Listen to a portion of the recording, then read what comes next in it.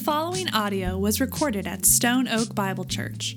For more information about our church or for more resources, visit us at stoneoakbible.com.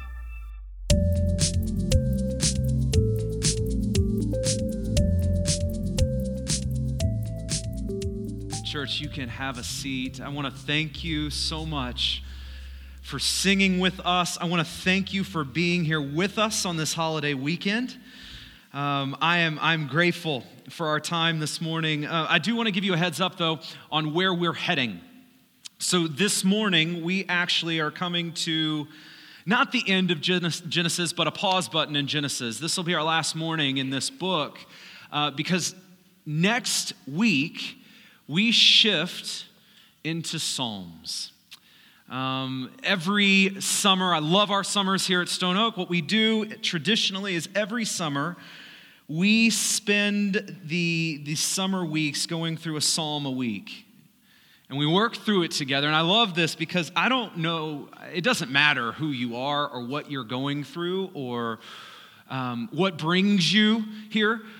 Because when we approach the Psalms, we see the full gamut of human emotion, from joy to fear, to sadness, to victory, to anxiety. It is all there in the Psalms. And what I love about the Psalms is it shows that our God can handle our humanity, that our God can handle our emotions, and that God actually invites us as his children to come to him through the ups and downs of life. That is what the Psalms are. So I'm excited that we are about to step into the Psalms. And just a little more of a heads up, right after, we have a bonus book for us in this summer. We're not going to spend the entire summer in the Psalms because we are going to spend the last portion of our summer looking at the book of Ruth.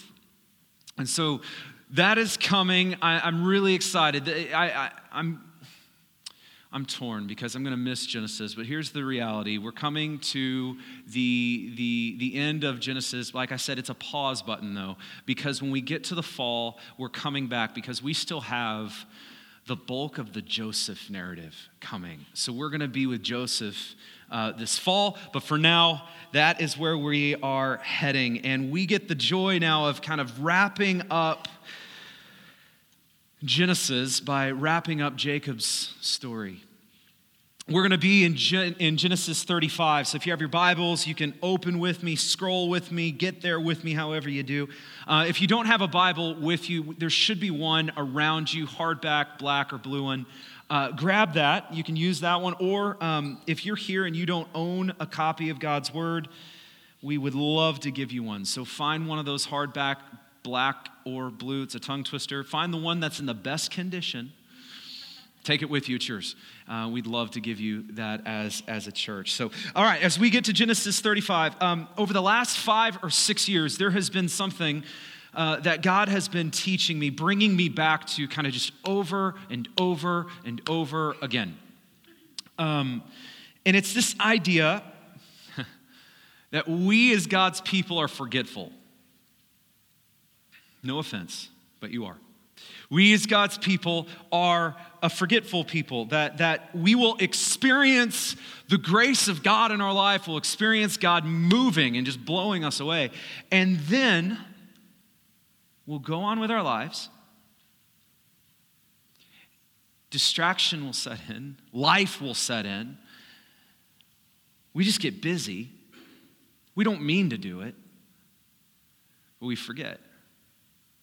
We are a forgetful people. We're prone to forget. We're prone to wonder. We're prone to distraction. And it takes us. This is what the Lord's been doing. It takes us, no matter who you are, how mature you are, how young you are to the faith, it takes us constantly reminding ourselves of the gospel.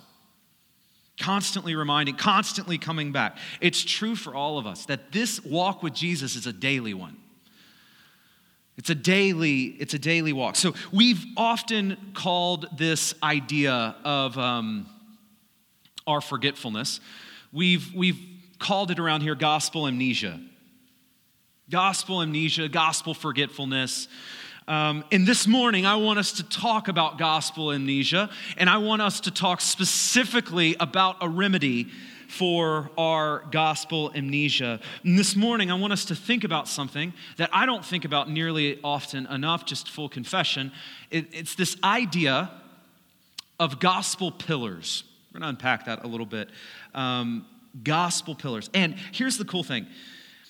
I know that because all of us deal with gospel amnesia, that all of us will benefit from this text. And so I'm excited for this morning. As we turn our attention to Genesis 35, I was hoping, had big dreams of walking through this whole entire chapter. But as I was preparing, no, not going to be able to do that. This chapter is incredible. I mean, we have God appearing to Jacob again. We have kind of Jacob in response to God appearing to him, just kind of throwing out everyone's idols. That's kind of awesome. We see God's protection over Jacob and the people of God in verse 5. Toward the end, we see the deaths of some really key people. We see the deaths of Rachel, Jacob's wife, and Isaac, Jacob's dad. There's a lot going on in this chapter. But in my study, I really want us to just hone in and settle in and take kind of a bite-sized section and just camp on it for a little bit, focus our attention on it. So would you look with me at verse 9? Verse 9 says this, 35, verse 9, God appeared to Jacob again. Pause. Zero in with me on this word again. Again. This means after it all.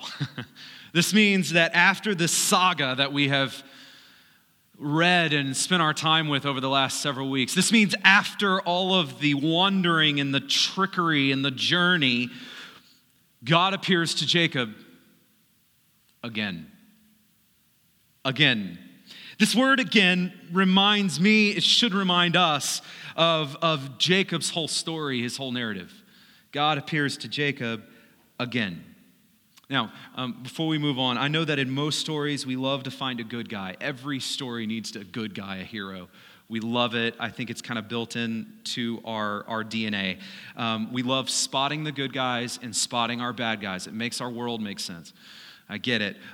This is why our little boys and girls grow up looking up to, dressing up like their heroes, those superhero good guys. It's no coincidence, by the way. I've put a cape on my 4-year-old multiple times this week.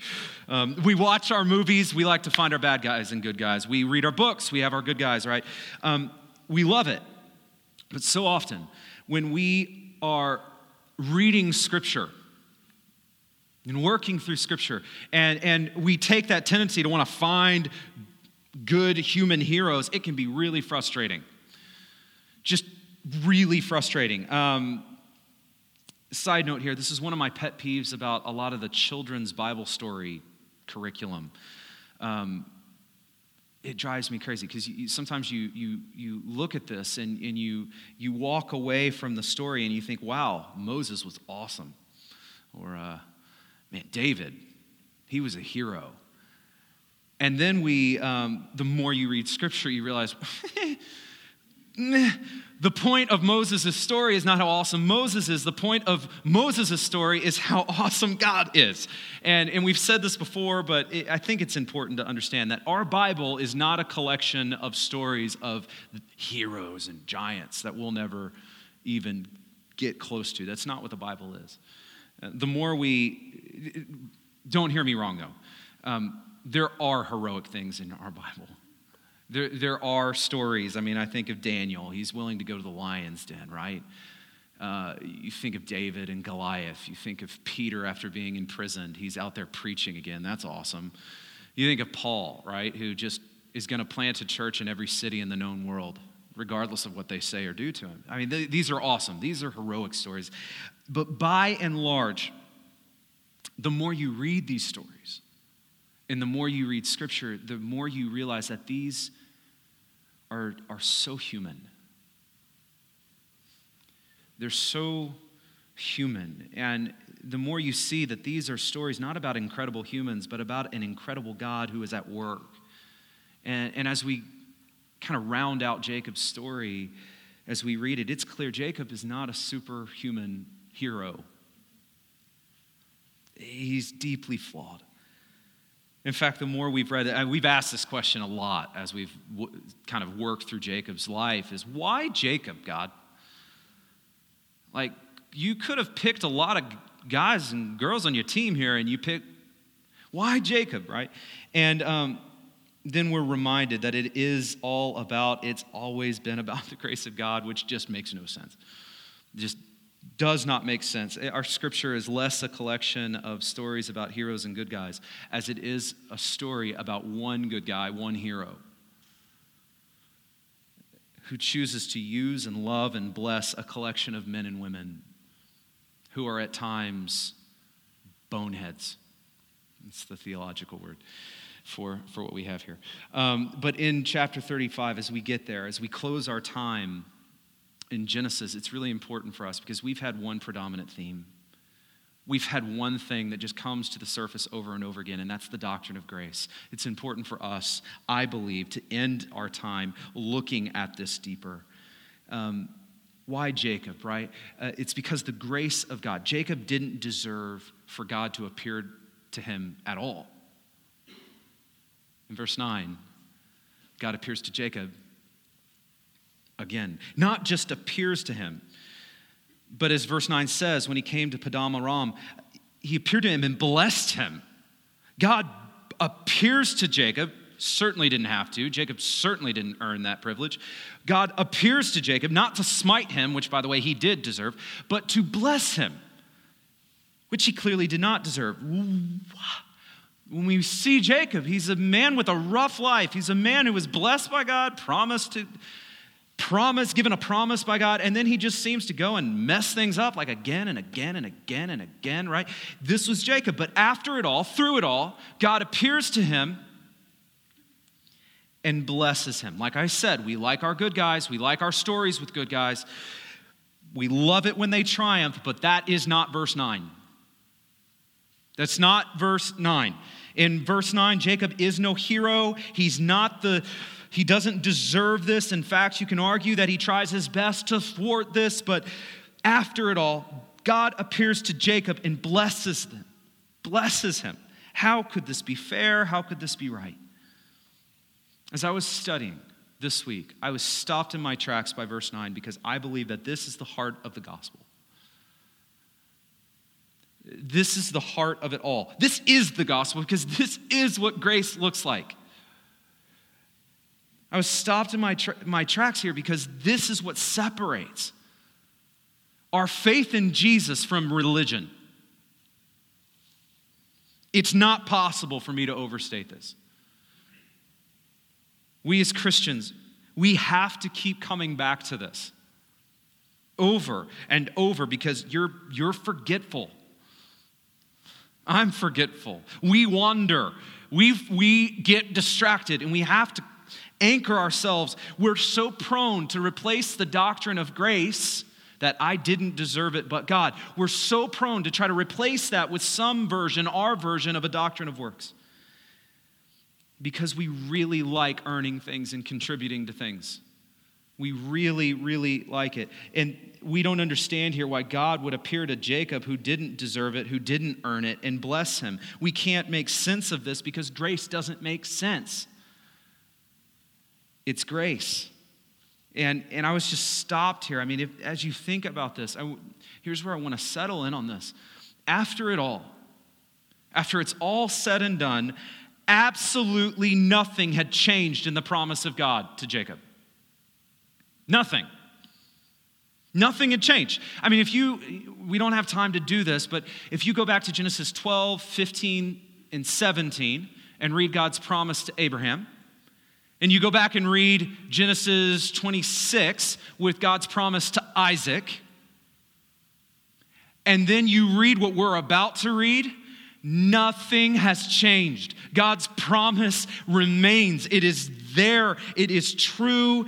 And now God's going to bless Jacob. Let's pick it up. Verse 10.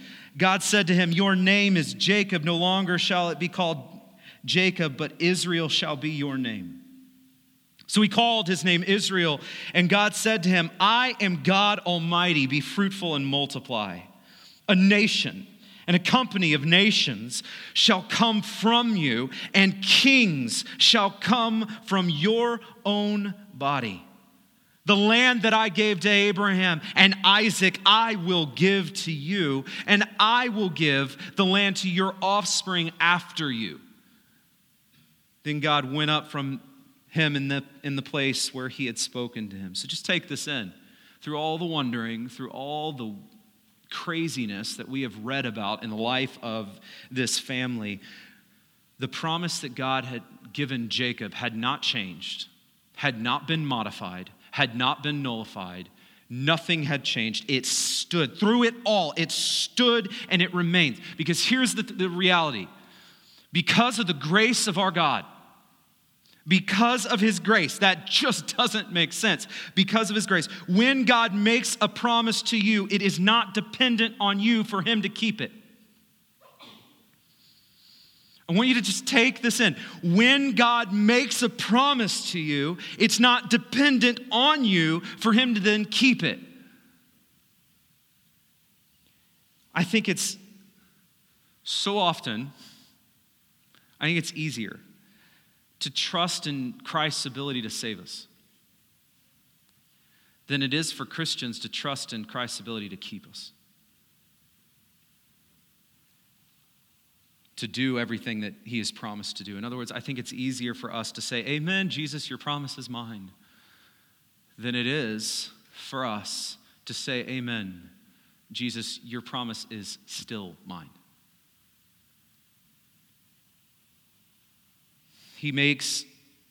God makes a promise to Abraham that was not dependent on Abraham's greatness. He makes a promise to Isaac that's certainly not dependent on Isaac's greatness. And here he makes a promise to Jacob, which was not dependent on Jacob's greatness. Your God will carry out all that he has promised to do. Because when your God makes a promise to you, it's not dependent upon you for him to keep it. And we can't let it stop here because we have to apply this to us. What's true for Abraham, what's true for Isaac, what's true for Jacob, church, is true about God's promises to you. Your God is going to carry out all the things that he has promised you. He will do all that he has promised because it's not dependent upon you. This is really good news. Ephesians 1:13, Paul says it like this, in him you also, when you heard the word of truth, the gospel of your salvation, and believed in him, were sealed with the promised Holy Spirit, who, verse 14, is the guarantee of our inheritance until we acquire possession of it to the praise of his glory. Meaning, through all of your ups and downs, through all of your wanderings, you in Christ are sealed by the Holy Spirit, and all that God has promised is yours through Jesus Christ. All of it. And just like with Jacob, this wasn't, I promise you, Jacob, maybe. This, church, was not a this might be yours kind of thing. This, as Ephesians says, is a guarantee. And it's not guaranteed because anything you do, it's guaranteed because of God himself. The power of God to save you is the power of God to keep you and to do all that he said he would do. The power of God to make the promise is the power of God to keep the promise. You will acquire possession of the promises God has made to you. And it's not because I think you're awesome, but it's not because you're awesome. It's not. Just like Jacob, this is not because of how awesome you are. It's because of his grace and his grace alone. And this, by the way, church, you know this, but it goes against every one of your tendencies, if you're honest. Every single one of them. Because we want to feel like we earned something. I mean, we might not be able to earn it all, but at least I want to do enough to where I feel better than that guy. Or if this is the average, please tell me I'm right here. I'm not here, right? we want to do something. We want to bring something to the table. We know that whatever's on the table doesn't matter, but we want to have something on that table to look pretty. It goes against everything in every tendency we have. The gospel just turns it on its head. Just turns it on its head. And when you see this, it just changes everything. It changes the way you think, and it leads you. It should lead you to this idea of what I'm going to call a gospel pillar. And I want to camp here this morning. It should lead us as we realize this, as we see this, as we understand. Here's the reality. As we understand that we don't earn this grace, there's nothing we can do to earn this grace. When we understand it's not ours to earn, that the promises of God are not for you to earn, when we understand it's not about you earning it, then we start to understand that our responsibility is to remember it. When we understand we're not trying to earn the favor of our God, then we can understand that it's ours not to earn it, but to remember it. And this is where this idea of gospel pillars come into this. And I want you to listen to this in verse 14. Jacob, what's he do? He sets up a pillar. God appears to him, rocks his world, my words, and then he sets up a pillar in a place where he had spoken with him, a pillar of stone. He poured out a drink offering on it and poured oil on it. And so Jacob called the name of that place where God had spoken with him, Bethel. So in other words, when Jacob is blessed by God, when Jacob is given this promise, when Jacob experiences this grace and God's goodness, all he's left to do is set up a pillar.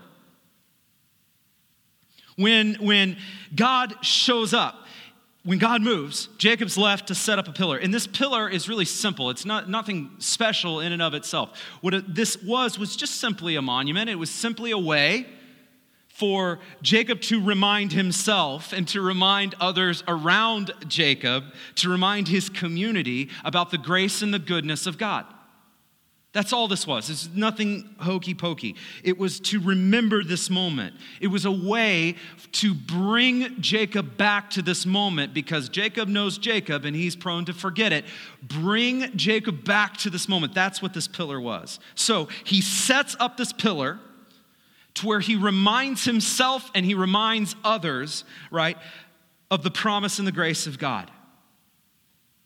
Now, if you were to zoom out, and if you were to just speed read through Genesis and Exodus, speed read the whole Bible. You should do that sometime. If you were to do that, you would see a lot of pillar making. Just an insane amount. In fact, it's hard to find a moment where God shows up and the people don't make or do something as a way to remember it. I think about all throughout Genesis, but God shows up and God's people, what do? They find some stones and they build something, or they build a monument, they build an altar, they start a practice, and they're like, from now on, we're going to do this so that we remember that. You see it all throughout Scripture. God's people are constantly doing something to remember. You're constantly doing this. We read Scripture, and as we read it, I just came away with this, as I just kind of did a quick survey of this, is that these pillars are simply ways to help forgetful people remember. That's what they are. Let me ask you, do you have ways to intentionally remember the gospel in your life? Hopefully you do, but I want you to think about them. Do you have ways to intentionally remember the gospel? Do you have ways when God shows up in your life? Maybe he answers a prayer. Maybe he just shows up in your life. Do you have ways that you set up a pillar? Ways that cause you to look back and remember? I mean it. Think about it. This may sound like a really odd question. In some ways it is. But I've just been drawn to this week. This is so important. We are forgetful people, and pillars help forgetful people to remember. We need gospel pillars in our lives. You need to be a pillar-making person for Jesus. Do you have them in your life? Have you set pillars up for you and for your family? I've even thought about this as our church. Do we have pillars? Think about this. God has done so much in Stone Oak Bible Church. Just so much. I look back on it and I'm just like, it gives me goosebumps when I think back on it. God has done and worked so much in Stone Oak Bible Church. Do we have pillars to help us remember them? Do we have pillars that we set up and say, look what God has done? Do we have this? For many of us, we need to get better at this, including myself. Pillars do two things. And I'll just say them both up front, and then we'll go one by one. But the first thing pillars do is they will bring you back to a moment that the enemy would rather you forget. And the second thing pillars do is they help teach others about a moment that the enemy would rather them never know. Okay, let's walk through these one by one. I want to be very clear here what my purpose is. My goal is that you will leave this place this morning, and each of you, in your own way, will be a pillar-making person. All cards on the table. That's where we're going. Let's look at this first one. Pillars. Why are they so important? The first one. Pillars will help bring us back to a moment. Bring you back to a moment that the enemy would rather you forget.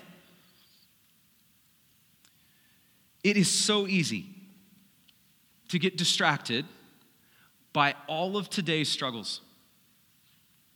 All of today's just life, or even about tomorrow's anticipated struggles.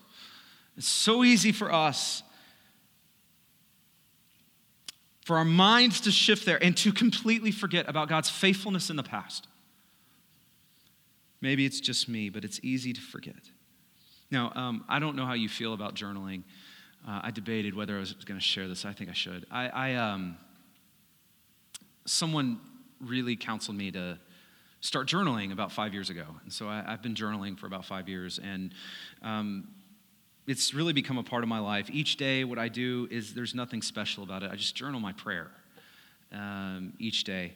And this is really for no one else. It's for God. It's for me, not for you. That's it, right? But occasionally what I'll try to do is I'll try to remind myself to open up a previous journal and to just read. I'll read about seasons of joy and struggle and anxiety. I'll read about a prayer that I had that God answered. And it's just been a part of my life. Well, recently, the reason I thought about this is this week I grabbed a journal from a long time ago, one that I was using when we were just starting this church plant. And it's about, I think this journal was about 5 years ago. And specifically, it was when we were in the process of adopting my little boy. It was his birthday this week, and as I was sitting there, I wanted to look back, and I wanted to remember. And I pulled this out and just read the words, and what an incredible perspective check that was. I had no idea when I was writing those prayers and those words what God was going to do. And God answered prayer after prayer after prayer. He showed up. He did a work on us in this season. I mean, and it was all there. And as I read this journal, it just came to my mind, this is a pillar. This is a pillar for me. Look what the Lord has done. Look what he did. His goodness, his grace. Pillars make the faithfulness of our God in the past inform our faith in God for our future. That's what they do. This is a pillar for me. Pillars will bring us back, as I said, to a moment that the enemy would rather you forget about. See, the enemy is not exactly excited about me being reminded of God's faithfulness in my own life. He would much prefer me to be short-sighted, with blinders on for what I'm facing today, all the issues that I'm facing today. He would much rather me be focused in on that and forget about all that other stuff. But a pillar, see, that causes me to remember. What are your pillars? What are ways that you set reminders for yourself? And they don't have to be journaling. I talked to someone this week whose pillar is literally a framed scripture that is on her wall, because that was the scripture that God used to call her into ministry. And so daily, she's confronted with that. That's a pillar. Maybe it's a bracelet or some jewelry, a picture, a place, a certain scripture or a tattoo. I don't know what it is for you. But what are the pillars in your life? I talked to someone else this week whose pillar is so simple. It's whenever there's a moment, a pillar moment, she'll put it in her phone as a reminder. So all throughout the year, she's getting this ding. It's just a reminder. It's like her phone dings her to say, hey, you're God's faithful. That's awesome. That's a simple pillar. One more pillar example here. There was a young family I knew a while ago who went through a really difficult time with the birth of their first child. It was a really difficult time, a scary time for their newborn. It was a time they don't want to repeat. But it was also a time where the Lord showed up in them and just changed their lives and answered prayer and worked in a beautiful and powerful way. And if they can go through that, they can go through anything, right?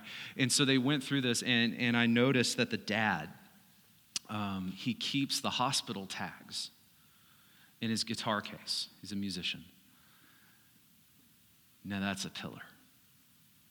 It's a reminder of God's goodness, because your default, you gotta see this, your default is forgetfulness. If left to your own, you will forget, and pillars help you to remember. Maybe you're here and you're not a pillar kind of person. I actually relate to you. I am not a sentimental kind of guy. It's the last thing I think about doing. Maybe you're here and you hear this and you're just like, I don't think this way. I would challenge you in your own way. In your own way. Whatever this looks like for you, find a way to actively take notice of the goodness and the grace of God. And find a way to remind yourself. You may be thinking, hey, come on, Pastor, this is really basic, move on. This is important. I think we think that we're not as forgetful as we really are. This is important. The way we strengthen our faith is not through just like doing a workout or whatever. That's not it. The way we strengthen our faith is by constantly remembering the grace of God. We remember, and then we remember again, and then we remember tomorrow, and then next week we're remembering again. That is how we grow in our faith. So set up pillars, because they are going to bring us back to a moment that your enemy would rather you forget. But we can't just leave it here, because it's not just about you. It's not just about you, because these pillars, they're not just to be reminders for you. Now, if you have pillars in your life that are just for you, for example, the example I shared, my journaling, that's fine. That's fine. But pillars are not just for you as an individual. The second thing I want us to see here is pillars will help teach others about a moment that the enemy would rather them never know. In other words, pillars, church, are teaching moments. They say, and they say loudly, look what the Lord has done. Look what the Lord, remember what the Lord is done. Now, culturally, I think we are really good at doing this in the face of tragedy. So if something happens in life that's just a tragedy, I think we're good at memorializing it. I think back, I saw an article, I think from the Washington Post this week, about the Sutherland Springs Memorial that has just been finished. If you don't remember what happened there, it's just a tragedy that happened at Sutherland Springs. And they just finished a memorial that just sets up this incredible reminder to this church, to this small town, about God's faithfulness in the midst of tragedy. It's the memorial. It's the Oklahoma City Memorial in Oklahoma City. It's the 9/11 Memorial in New York City.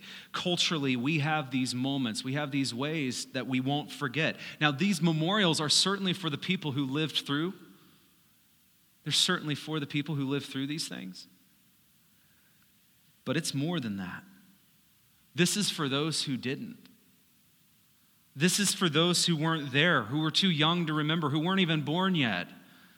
This is to memorialize something so that it is not and will not be forgotten for generations coming. These memorials draw our attention back to things that should never be forgotten, right? As we look at Scripture, we see these pillars and memorials everywhere, and they do just that. I think about one example that I think of off the top of my head is the Exodus in Genesis. If you remember Moses and in his story, God does just the miraculous and sets his people free from slavery. And what do? It's like the next verse. They're setting up memorials. They're setting up practices. They're setting up feasts that just remind them of what the Lord just did. I think specifically about Passover, for example. This Passover meal, this was symbolic of what the Lord had done. It was a way to constantly remind themselves, but not just them. It was for generations and generations and generations to come, to remind them, come together and remember that God delivered you. This is a memorial. This was a pillar. And this was a teaching moment. See, Satan would want nothing more than for the people of God to be perfectly content and happy with forgetting what he has done and how he has provided. So every time that the people of God come together and they celebrate Passover, they remember and they teach. That is a pillar. For generations to come, church, this pillar of Jacob would be a symbol of God's faithfulness and how God showed up. We would remember, and we still do remember, Bethel. It's a pillar. Do you have pillars? Do we have pillars? Reminders of the gospel. I want us to finish our time this morning by thinking about one of the pillars of the gospel that we have as a church, and that's communion. I want you to think about communion. As we prepare for communion, so often we read, do this, Jesus says, in remembrance of me. Do this in remembrance of me. Jesus is literally saying, take this practice and set it up as a pillar. A pillar to remind yourself and to remind each other about the work that I have done on the cross. This is a pillar to remind ourselves of the gospel. And it's been that way for generations and generations and generations. It's a gospel pillar. Occasionally here at Stone Oak, we have services where some of our elementary are in the service with us. And so that means every once in a while, like this morning, actually, my two boys are in service with us. And a few weeks ago, I forget what made us talk about this. We were talking about church together, and I asked, my wife and I asked them, what's your favorite part about being in church, in what we call big church, right? What's your favorite part? And without hesitation, without even having to think, my oldest son said communion. communion. And when he said that, it just brought out for me in a very fresh way this truth. Pillars will help teach others about a moment that the enemy would rather them never know. The gospel pillar of communion is teaching us, church. It's reminding us from generation to generation, and it's a moment that the enemy would prefer that you didn't know, that we didn't know, that we would stop remembering. See, communion is a gospel pillar that reminds us of the work of Jesus Christ on the cross, that it was his body that was broken, that it was his blood that was spilled, that Jesus Christ gave his life to save ours. That is what communion does, is it grounds us in this truth. Oh, we forgetful people. It pulls us back. And it reminds us of something that our enemy would rather us forget about. It reminds us of something that our enemy would prefer if we didn't teach. Communion is a gospel pillar that says we remember. The call this morning is really simple. One, you need to realize that you're forgetful. It's okay to remember, to acknowledge that. We are forgetful, and we need to constantly remember. And two, let us become a pillar-making people for Jesus. That we will get so good at when God moves in our life, the first thing that comes to our mind is, what can we do to remember this? What can we do to share this? How can we make a pillar? And I want us to end our time this morning, church, by coming back to the pillar that Christ gave us, and to end our time by coming to the communion tables together. 1 Corinthians says this, the Lord Jesus, on the night when he was betrayed, he took bread. When he'd given thanks for it, he broke it, and he said, "This is my body, which is for you. Do this in remembrance of me." And in the same way,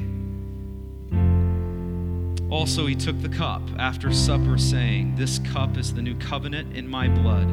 Do this as often as you drink it in remembrance of me. For as often as you eat this bread and drink this cup,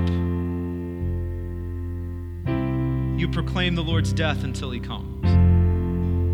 As often as you come to this gospel pillar, you proclaim the Lord's death until he comes. We have 4 tables in the room this morning, each one of them with a basket of bread and cups of juice, and representing the body and the blood of Jesus that was given for you. You don't need to be a member with us here at Stone Oak to take communion with us, to celebrate communion with us. If you're a guest or you're a visitor with us and you're a follower of Jesus, we want to invite you. Let's remember. I already called you forgetful, so I want to make that up to you and give you a way to remember, all right?